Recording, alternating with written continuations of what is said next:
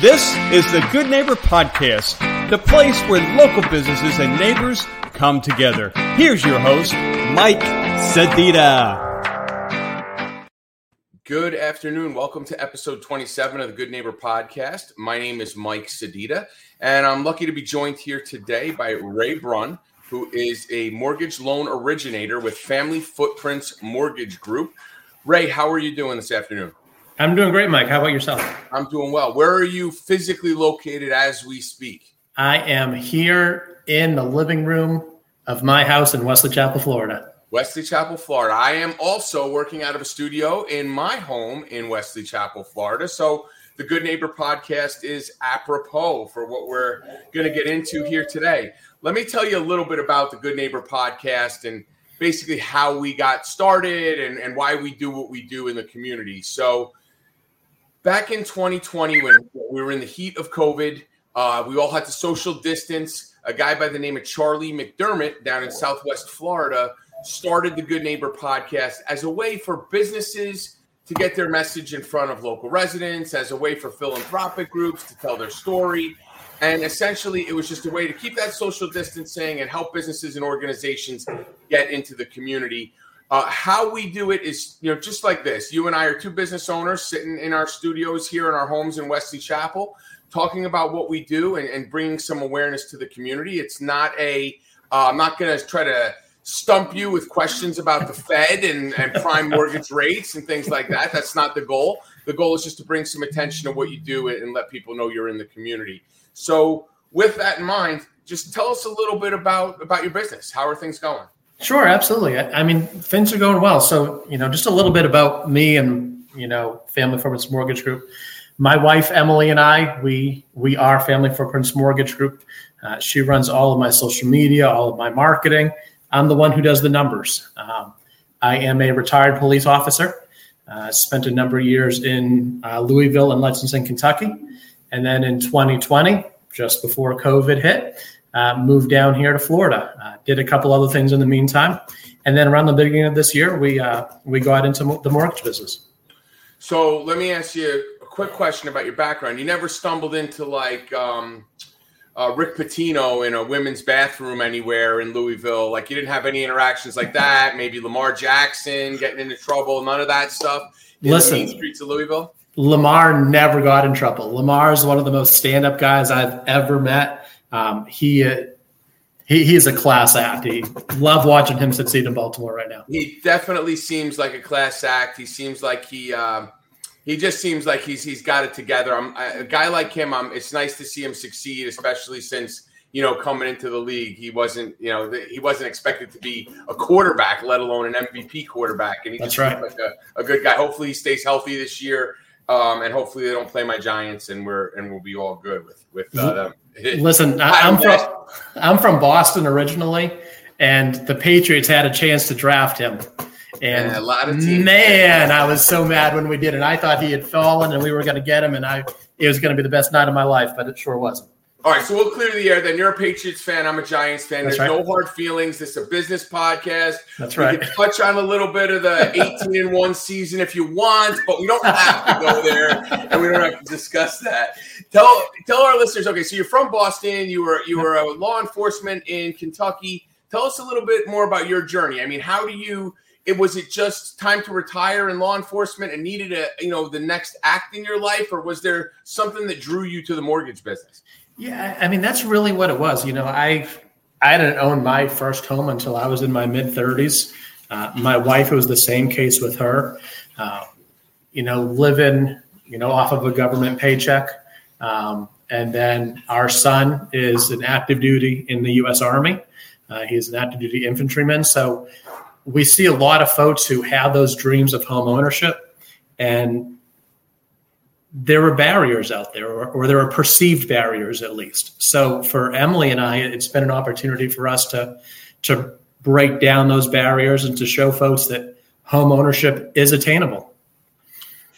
Yeah, so you kind of lead me into my next question. I mean, the market, the mortgage market is always evolving. It's always changing, right? From minute to minute. I kind of made a joke about the Fed. I mean, we raise interest rates for 12 straight periods, and everybody's freaking out. And then we don't raise interest rates. And like, it is a constant fluid motion between the real estate market, home inventory, interest rates, all that stuff.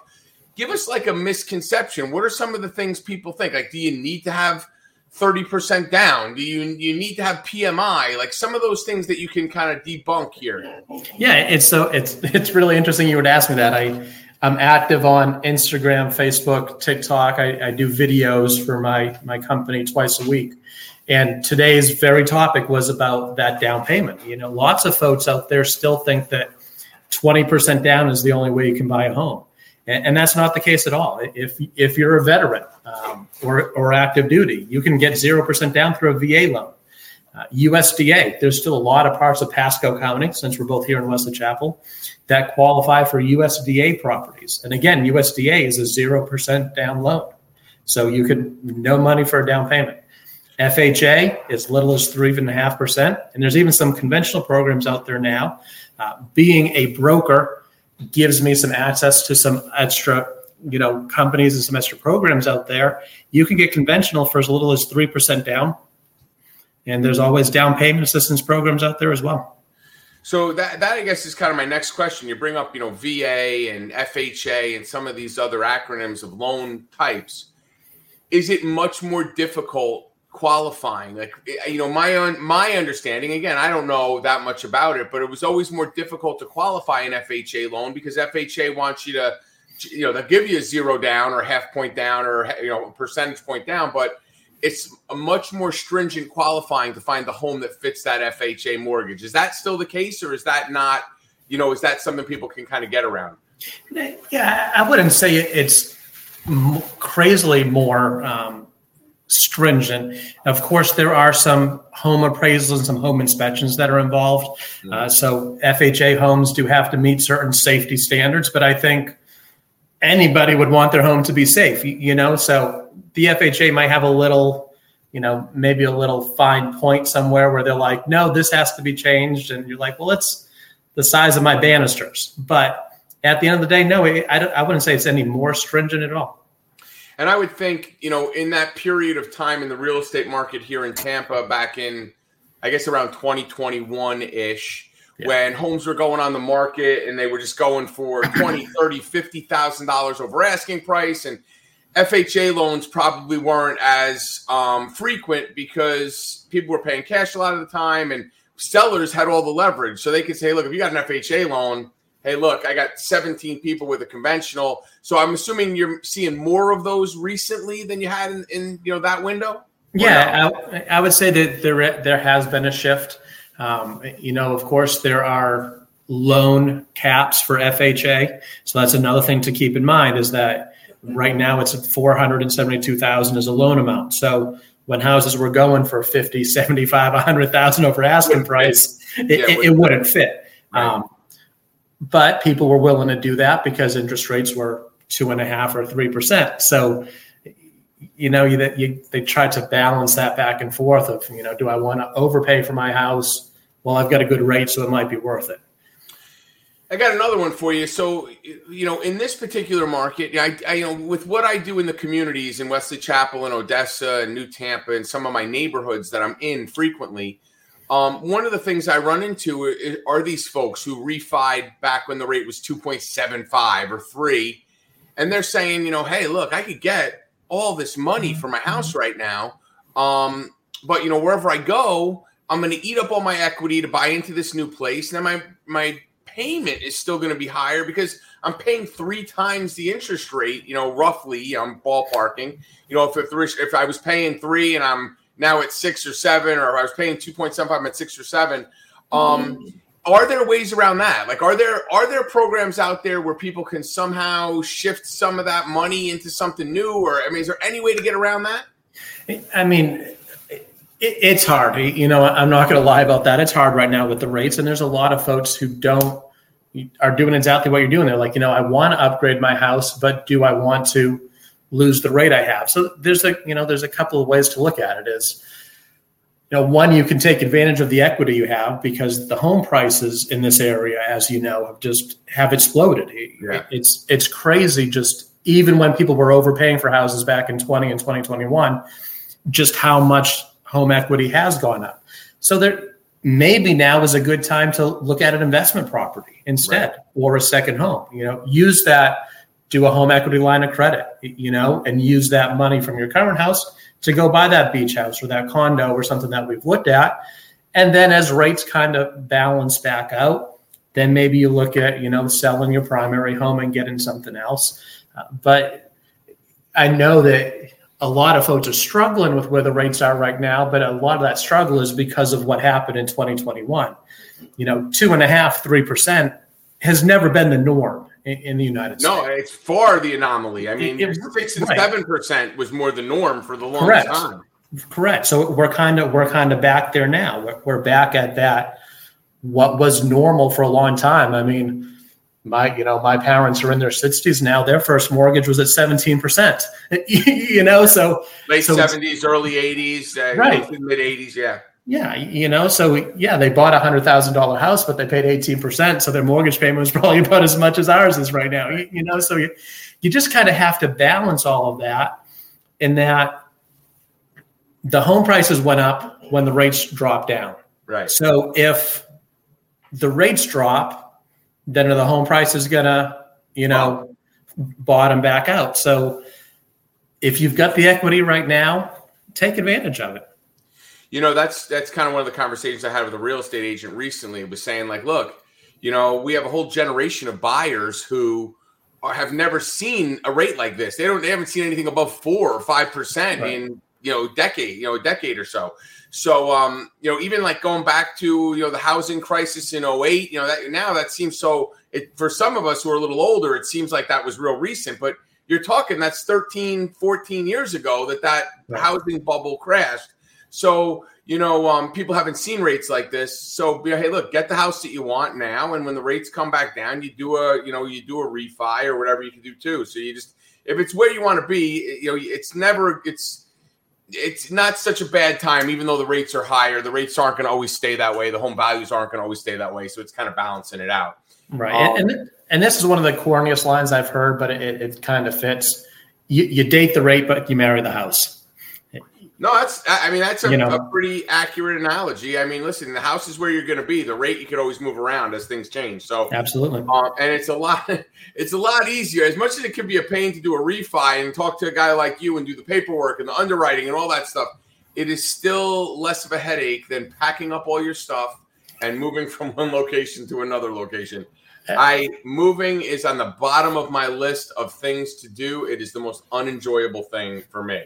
I'm not sure there's anything worse. I really don't. Speaking of unenjoyable, when you are not crunching numbers and Emily is not doing all of your social media stuff, what do you guys do for fun? Do you have kids? Do you have pets? Do you have toys? Yeah, we have 3 kids. Like I said, my oldest, he's 20. He's an infantryman in the U.S. Army, stationed at Fort Campbell right now.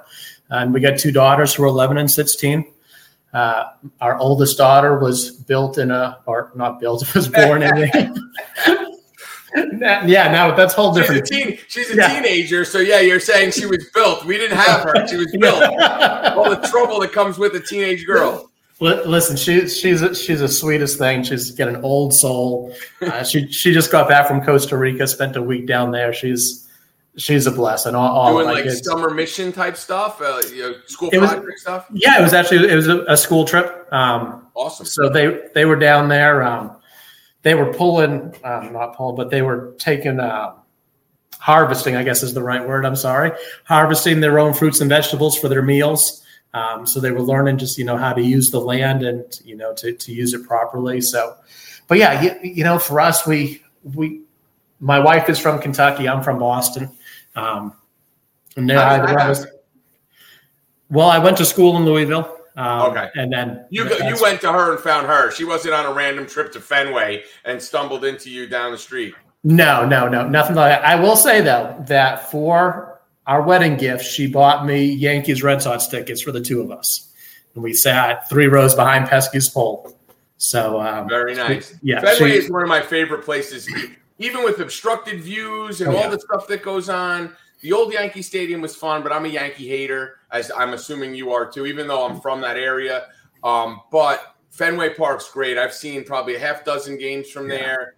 It just has this feel to it. Walking through the hallways of it, it almost is like a cathedral. I'm assuming Wrigley's that way. I'd like to get there at some point. I felt the same. I've never been able to go to Wrigley, but that's one park that I would still like to visit just for that same reason, that history, just the aura, the presence about it. Both of us being her from the Midwest, me from the North, we love the beaches. We got a couple of the smaller beaches, Fort DeSoto, Indian Rocks. That's where we like to go. We love to go out and kayak. Yeah. Have you ever gone up to the springs and stuff? Are you guys into the kayaking thing? Yes. Yeah, we actually went up. I think it was 2 years ago. We made it up there and went out and kayaked with the manatees. So that was a lot of fun. Yeah, the manatees are cool. I have this whole thing about sharks in saltwater and alligators in freshwater, and everybody says, "Oh, don't worry about it. It's not a problem." I'm 235 pounds. I am a Sunday holiday dinner for an alligator. I do not want to mess around and take a chance. So I'm always apprehensive about doing that, but it looks super cool. I mean, the manatees are phenomenal. They really are. I think it's one of Emily's favorite things down here. And we've gone to Fort DeSoto, beach a couple of times, and we've had the manatees just come right through the whole crowds and stuff. It's just crazy because they don't care. They're like, listen, this is our water. We're big. Just get out of the way. We're going to do our thing. And they're pretty docile. I mean, they're just kind of floating around like these chubby. Like I have an English bulldog who's fat and just walks around the house and gets out. Everybody gets out of his way. He's kind of like a land manatee is really basically what he is, just furry. So let me ask you, you've had a couple careers here. You've lived a couple lives. In your experience, I'm sure you've run into some hardships and setbacks and things like that. Tell the people who are listening to this, look, here's a hardship that I had. I turned those, lemons into lemonade, and this is how I came out of it, galvanized on the other side. What's an experience like that you've come into? Yeah, it's given the career I came out of, I have a lot of stories kind of like that. And some of them, I think are almost too personal to share. It's PTSD to some degree. Yeah. There is, but for me, it was, I won't get into all the details because I still get emotional.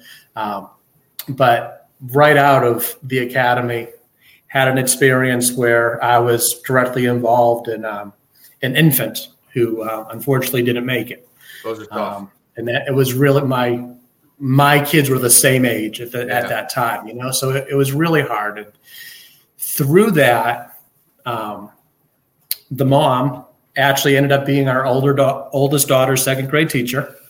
And then I connected with the husband, just over time and through that experience.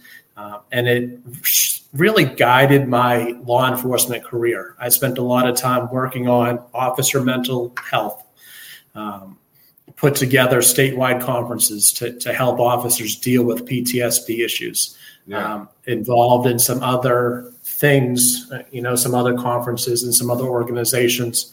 And it's why now Emily and I are involved with the PTSD Foundation of America, which gears itself mostly towards the military, but there's still a first responder segment of that as well. And every opportunity Emily and I have to give back and to help first responders in the military, it's a passion of ours. So that one situation has, guided our entire lives and, why we do what we do. And, we don't do it for ourselves. We do it to give back to those who have given so much to our communities. First and foremost, thank you to your son for his service. We are huge supporters of the military. I can tell you, I'm a member of the Wesley Chapel Rotary. We do some philanthropic things for, victims of human trafficking and things like that. But one of our big efforts that we put in is we are very involved with the Pasco County Sheriff's Department. Yes. And, they have a whole, they've spoken to our Rotary group on multiple occasions. They have such a robust and constantly building programs for officers with PTSD or see some of that trauma, because exactly like you said, I mean, you run into this instance early on and it hits you. And even though maybe at the time it's just a trauma and you kind of compartmentalize it to do some other stuff, to do your job, right, to function, but the impact of it that it has on you, and these guys are here to protect. I mean, there's a lot of stuff that goes on, but, you know, the crux of it is to serve and protect. And if you're mentally not in that right frame of mind to do that, it's almost impossible to do your job on a daily basis. So the fact that you're involved in some of that, and that, you know, it goes in line with some of the things that we believe in here with the podcast and what we do in the community with our philanthropic efforts through the Rotary Club of Wesley Chapel. That's hugely important. That's great. Thank you. You know, again, thank you to your son for his service, and to you for your service as a first responder. That's great. Have you when you say PTSD of America, how far does that trickle down? Does it trickle down to the local level? Like, are you involved with first responders here locally, or is it stuff still back in Kentucky or, you know, in other areas? We're finally finding a foothold here in the Florida area. Okay.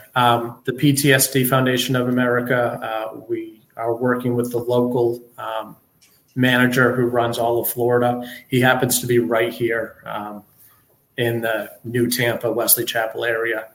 So we've connected. There's another foundation called Hook a Hero that they do a clay shoot and a golf event, and they do the exact same thing. It's all about mental health for officers and first responders that we're involved in. So yeah, it is local. It's definitely local.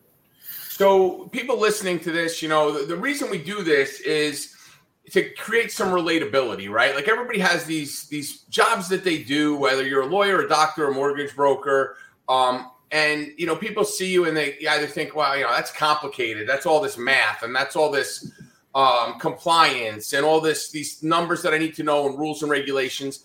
And sometimes they don't think of the people that are doing those particular roles as, hey, I'm just a guy in the community. I'm just someone that's here. Right. Your neighbor, your friend. I live in Wesley Chapel, that type of deal. So that's kind of the whole crux of what we do. But people that are listening to this, is there one thing you want them to take away from the podcast that they say, you know, this is why we have to remember Ray. This is why when the time comes, you know, we need to do a refi, a HELOC, or, you know, whatever other mortgage type product, we would contact you. Absolutely. And for me and for Emily and I, this was important to us that we are local. We put the name family in our company for a reason, because we are family based, and we're here to help families. I don't have an office number. My cell phone is on my business cards. It's on my website. It's on all my social media, because I'm always accessible. Other than from 10 to 2 on Sunday mornings when we're at church, I am always accessible. And that's what I hope people will remember, is that when you need someone who's not a 9 to 5, Monday through Friday, holidays off person who's going to walk you through the whole step, it's not just a transaction. It's about relationships for us. Yeah. A lot of what we do, you know, all of it is relationship based. I mean, you can have the greatest product in the world, but if you're a jerk presenting it, kind of leaves a bad taste in people's mouth, and they don't want to do that. And that's, you know, that's kind of what we want to do here, is kind of bring that down so people get to know the people that they want to do business with. People do business with people they know, like, and trust, and that's just the bottom line. So you mentioned your phone number, you mentioned your social, you mentioned your email and contact information. We'll put all of this in the podcast when we produce it. But let the people listening know. Tell them, what's the best way to get a hold of you? Yeah, so the best way to reach me is my cell number, 502-727-6741. It's a Kentucky area code. I didn't switch it when I moved down here, but listen, I promise the number. It is what it is. Exactly, I know, but we're right here in Wesley Chapel. My website is familyfootprintsmortgage.com. You can find me on TikTok, Instagram, and Facebook as Family Footprints Mortgage Group. And you can send direct messages through any of those sites as well. Awesome. Ray, thank you so much for being on. Guys, if you're listening and you're not sure what you want to do with your mortgage, or you're thinking about, maybe refinancing or making that move, realtors, if you're looking for another resource to be able to bring somebody into the mix as far as mortgages go, Ray is your guy. Ray, thank you so much for being on with us. We appreciate your time. Absolutely, Mike. It was a pleasure. Thank you so much. Have a great day. You do the same. Thanks for listening to the Good Neighbor Podcast Passcode. To nominate your favorite local businesses to be featured on the show, go to gnppasco.com. That's gnppasco.com or call 813-922-3610.